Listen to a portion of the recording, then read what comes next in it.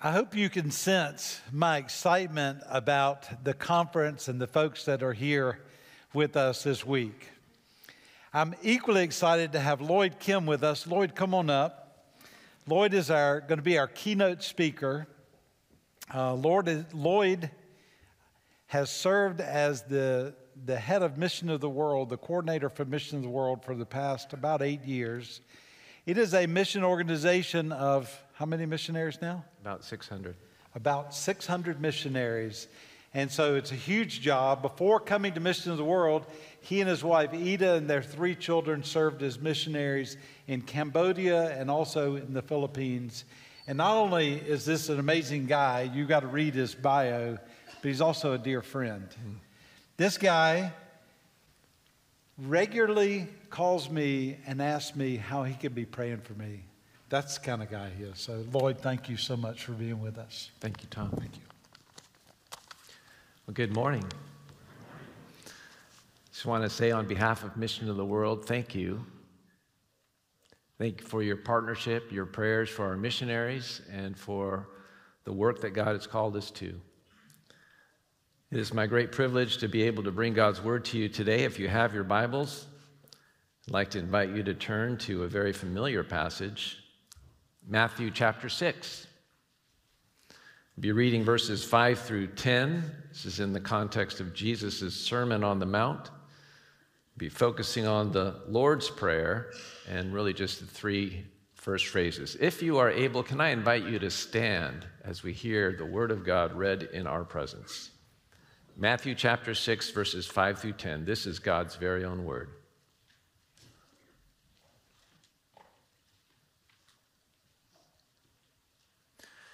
And when you pray, you must not be like the hypocrites, for they love to stand and pray in the synagogues and at the street corners, that they may be seen by others. Truly, I say to you, they have received their reward.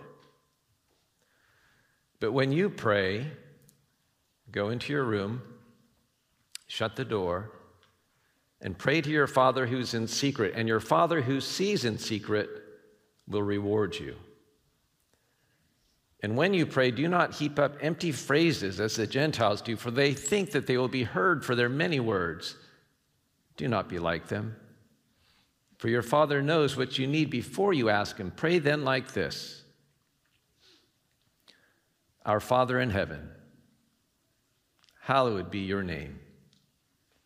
Your kingdom come, your will be done on earth as it is in heaven.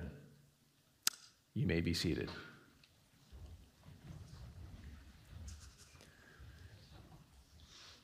Father, help us now to reflect on these words. Help me by your Holy Spirit to speak what you have for us today.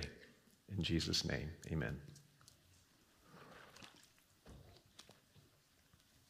We were doing family devotions one night when the kids were young, and as was our custom, we took turns praying the Lord's Prayer. It was my turn that particular evening, and so I thought, don't just recite it from memory like you normally do.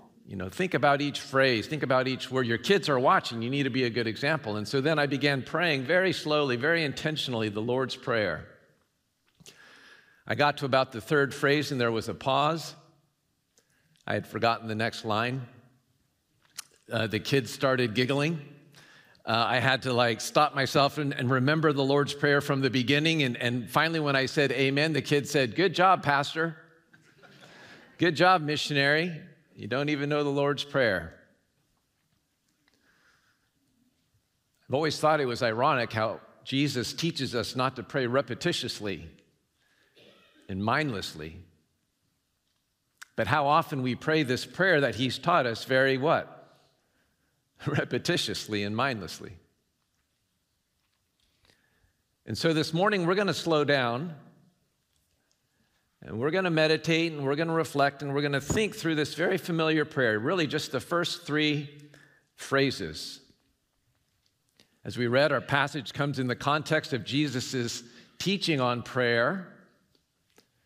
And after teaching his disciples how not to pray, he gives them this example prayer. But you see, our Lord, he doesn't want us to simply recite this from memory. He wants us to reflect and to accept the worldview that this prayer assumes, the kingdom perspective, the kingdom priorities. And you see, it's this perspective that is in and around this prayer that helps shape our sense of purpose in life and this collective call that we have to his global mission. So as I mentioned, we'll be looking at the first three phrases of this prayer, the first being the opening address, Our Father. The second, hallowed be your name. And finally, your kingdom come, your will be done here on earth as it is in heaven. So let's begin. How do we start this prayer? Our Father.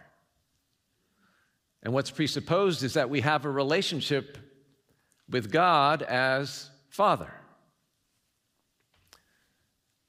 Earlier in this chapter, Jesus, he is speaking against hypocrites who, as they say, prayed in order to be seen by men. What was their problem? They didn't have a genuine relationship with God as their Father.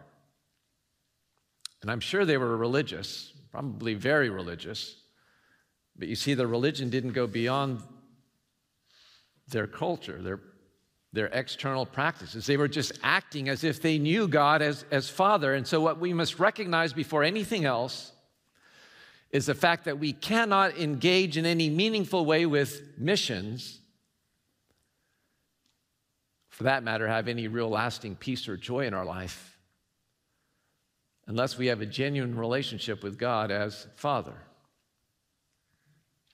You know, much of our striving in life, whether we're conscious of it or not, is really a striving to reconnect with the one who's made us.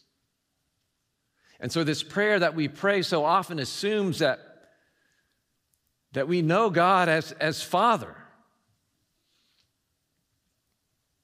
Maybe there's some here today who, quite honestly, feel very far from him. You know, having a genuine relationship with God as Father is different from growing up in the church, knowing the right answers, or even serving the church faithfully. Having a genuine relationship with God as Father is only possible when the Holy Spirit comes and changes us from the inside out. The Spirit convicts us of our sins. When was the last time you were deeply convicted of your sins? The Spirit helps lead us to repentance and faith. It helps us to make sense of the Bible. The Spirit fills us with love, joy, peace, patience, kindness, goodness, faithfulness, gentleness, self-control. And the Apostle Paul tells us it's by the Spirit of adoption that we're able to cry out to God what? Abba, Father. I grew up in a small town in California. There was a church on every block. At one point in time, it was in the Guinness Book of World Records of having the most churches per capita in the United States. We even prayed in our public high school. I remember our wrestling matches. We would all gather in the center of the wrestling mat, and someone would begin praying, God, help keep watch over us, help no one get hurt today. But it would always inevitably end with, and help us to kick their amen. You see, everybody in that town was Christian, but not many were really Christian. I was right there with them. I mean, I grew up in a Christian family. If you asked me if I was a Christian, I said yes, I went to church every Sunday, but if I were honest, really didn't know God. I was just going to church because, well, it's part of my culture. How about you?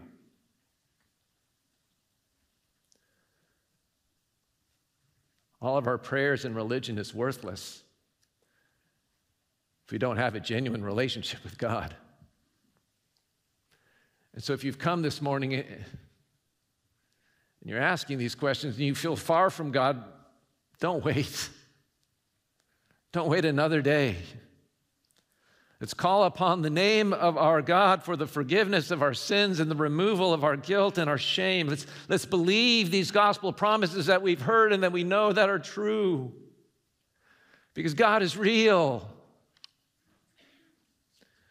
And He calls us today to come to Him through His Son, Jesus Christ. That was the first point. Our God. Now, the second phrase that we pray assumes that our life purpose is not to hallow our name. Our life purpose is to hallow God's name. It's not about our reputation. It's about His reputation. It's not about our glory. It's about God's glory. The Pharisees and scribes prayed in order to be seen by men. What does this mean?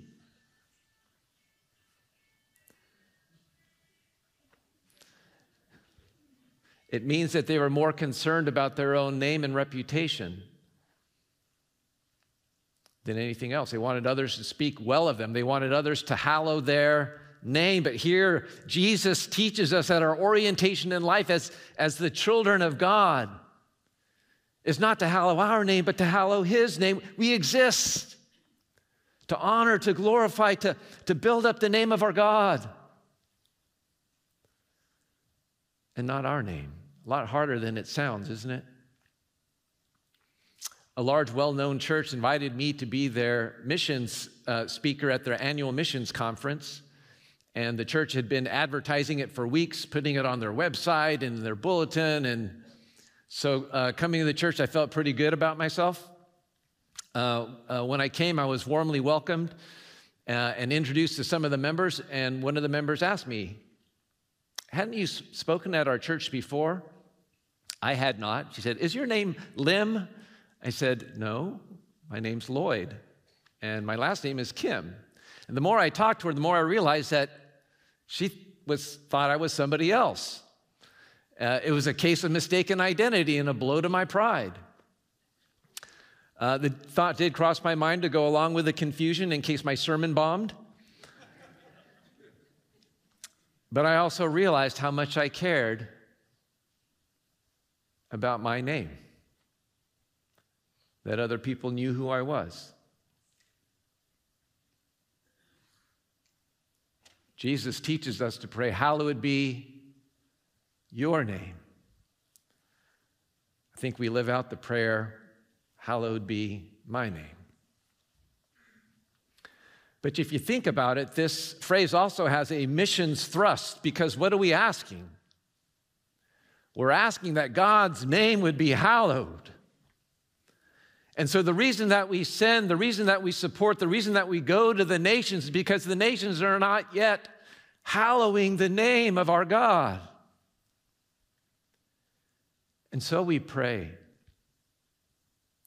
that all those who do not yet know the name of our God, from every tribe, from every tongue, from every nation, would come to know Him as Father and would hallow His name. The final phrase that we'll talk about this morning is "Your kingdom come. Your will be done on earth as it is in heaven." What would be the opposite? My kingdom come, right? My will be done. This is what Jesus was speaking against when He talked about those who would pray repetitiously, thinking they would be heard for their many words. What were these people trying to do? They're trying to manipulate God to give them what they want, to accomplish their will above all else. Think about our own prayers. How often are we asking God for things that build up our kingdom, that accomplish our will? And so here our Lord wants us to orient our life away from our own personal agenda toward his kingdom agenda, toward his will. It's what it means to be a follower of Jesus, what it means to be a disciple of Jesus. But you see, as we pray this prayer, we're praying more than our own personal submission to Jesus as King. What are we praying for? We're praying for his kingdom of glory to fill his earth. We're praying that God's rule and his reign would extend to every inch of his creation. And you see, this isn't just a prayer for the second coming, which we desperately need, but a prayer for the power and presence of God to be known here on earth, now, as it is in heaven. Maybe you're asking the question, well, what does this kingdom even look like? In every kingdom, you need a king. We have a king. His name's Jesus. In any kingdom, you need citizens. And so when a person receives the gospel and believes and submits to King Jesus, the kingdom advances. And when the church submits to the will of the Father, God's rule and reign is here on earth as it is in heaven. When those from every tribe, tongue, and nation worship the Father, well, then the kingdom of God has come. Beloved, this is God's agenda for the world. It's what he wants to see. Are we aligned with God's will for the nations?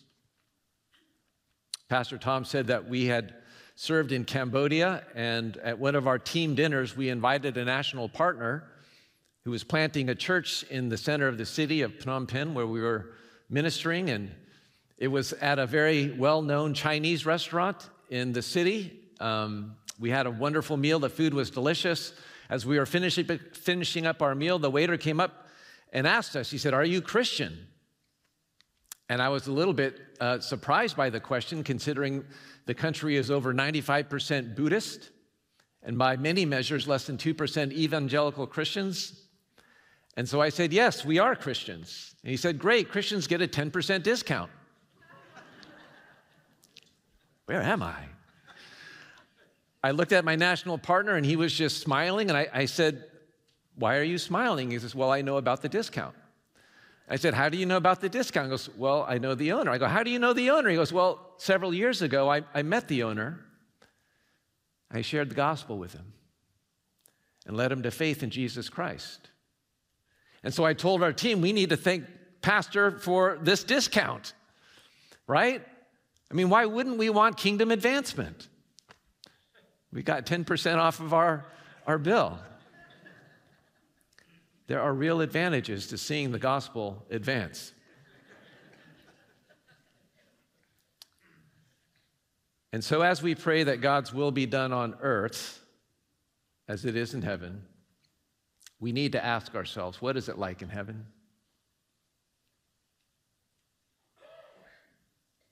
In heaven, there's no tears. In heaven, there's no sorrow. There's no sickness. There's no injustice. There's no corruption. There's no abuse. There's no brokenness. There's no sin. There's no death. So what are we praying for? We're praying that Satan's kingdom would be destroyed.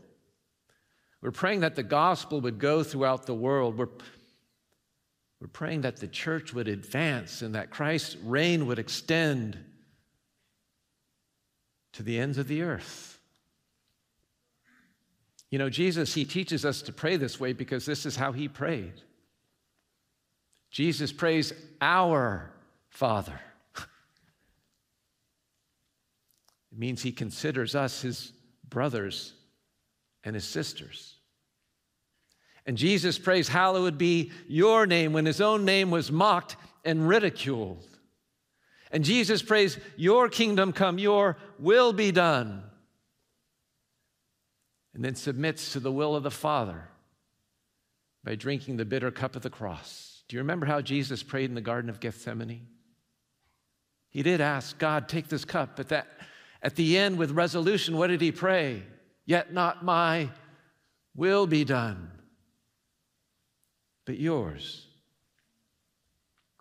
And so what did it mean for Jesus to pray this kingdom prayer? It meant that he was willing to give, willing to sacrifice, willing to suffer the pain of the cross. You see, Jesus gave up everything for the sake of the kingdom, for us. And so what are the implications of this kingdom prayer? The implications are that out of gratitude for God's lavish grace, that we as his citizens, his disciples, would wholeheartedly live for his kingdom, that we would submit to our King, that we would seek to advance his name and his glory above all else. And you see, this is where missions comes in, because our King, he commissions us to go and make disciples among all nations. And this is a means that he chooses to see his kingdom advance here on earth. And so if we want to align our will with God's will, we need to take seriously this mission he has called us in sending and supporting and going to the nations with the good news of the kingdom of God. Every dollar given, every prayer lifted up, every person sent testifies that the kingdom of God is real. It declares to the world that we submit to a living king who rules heaven and earth. And it bears witness that the kingdom of God has come and that our treasure and our hearts are there in his heavenly kingdom. Beloved, God hears our prayers. He may, in fact, be answering these very prayers through you. And so can I ask, how is God calling you to engage in his kingdom work? Is he calling you to give? Then give generously. Is he calling you to pray? Then pray faithfully, diligently. Is he calling you to go? Then go humbly and courageously in his promises for us. Beloved, what is the prayer of our hearts? May our collective prayer be that the nations would call upon God as Father, that they would hallow his name, and that his kingdom would come and his will be done here on earth as it is in heaven. Amen. Father, thank you for these words that you have given us in this prayer.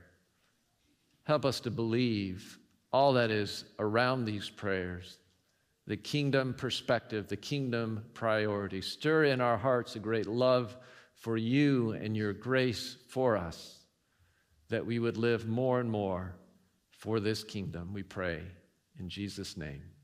Amen. Please rise, if you will, and join me as we receive the blessing that God has for us. And now may the grace of our Lord Jesus Christ, the great love of God the Father, and the fellowship of his Holy Spirit be with you all. Amen.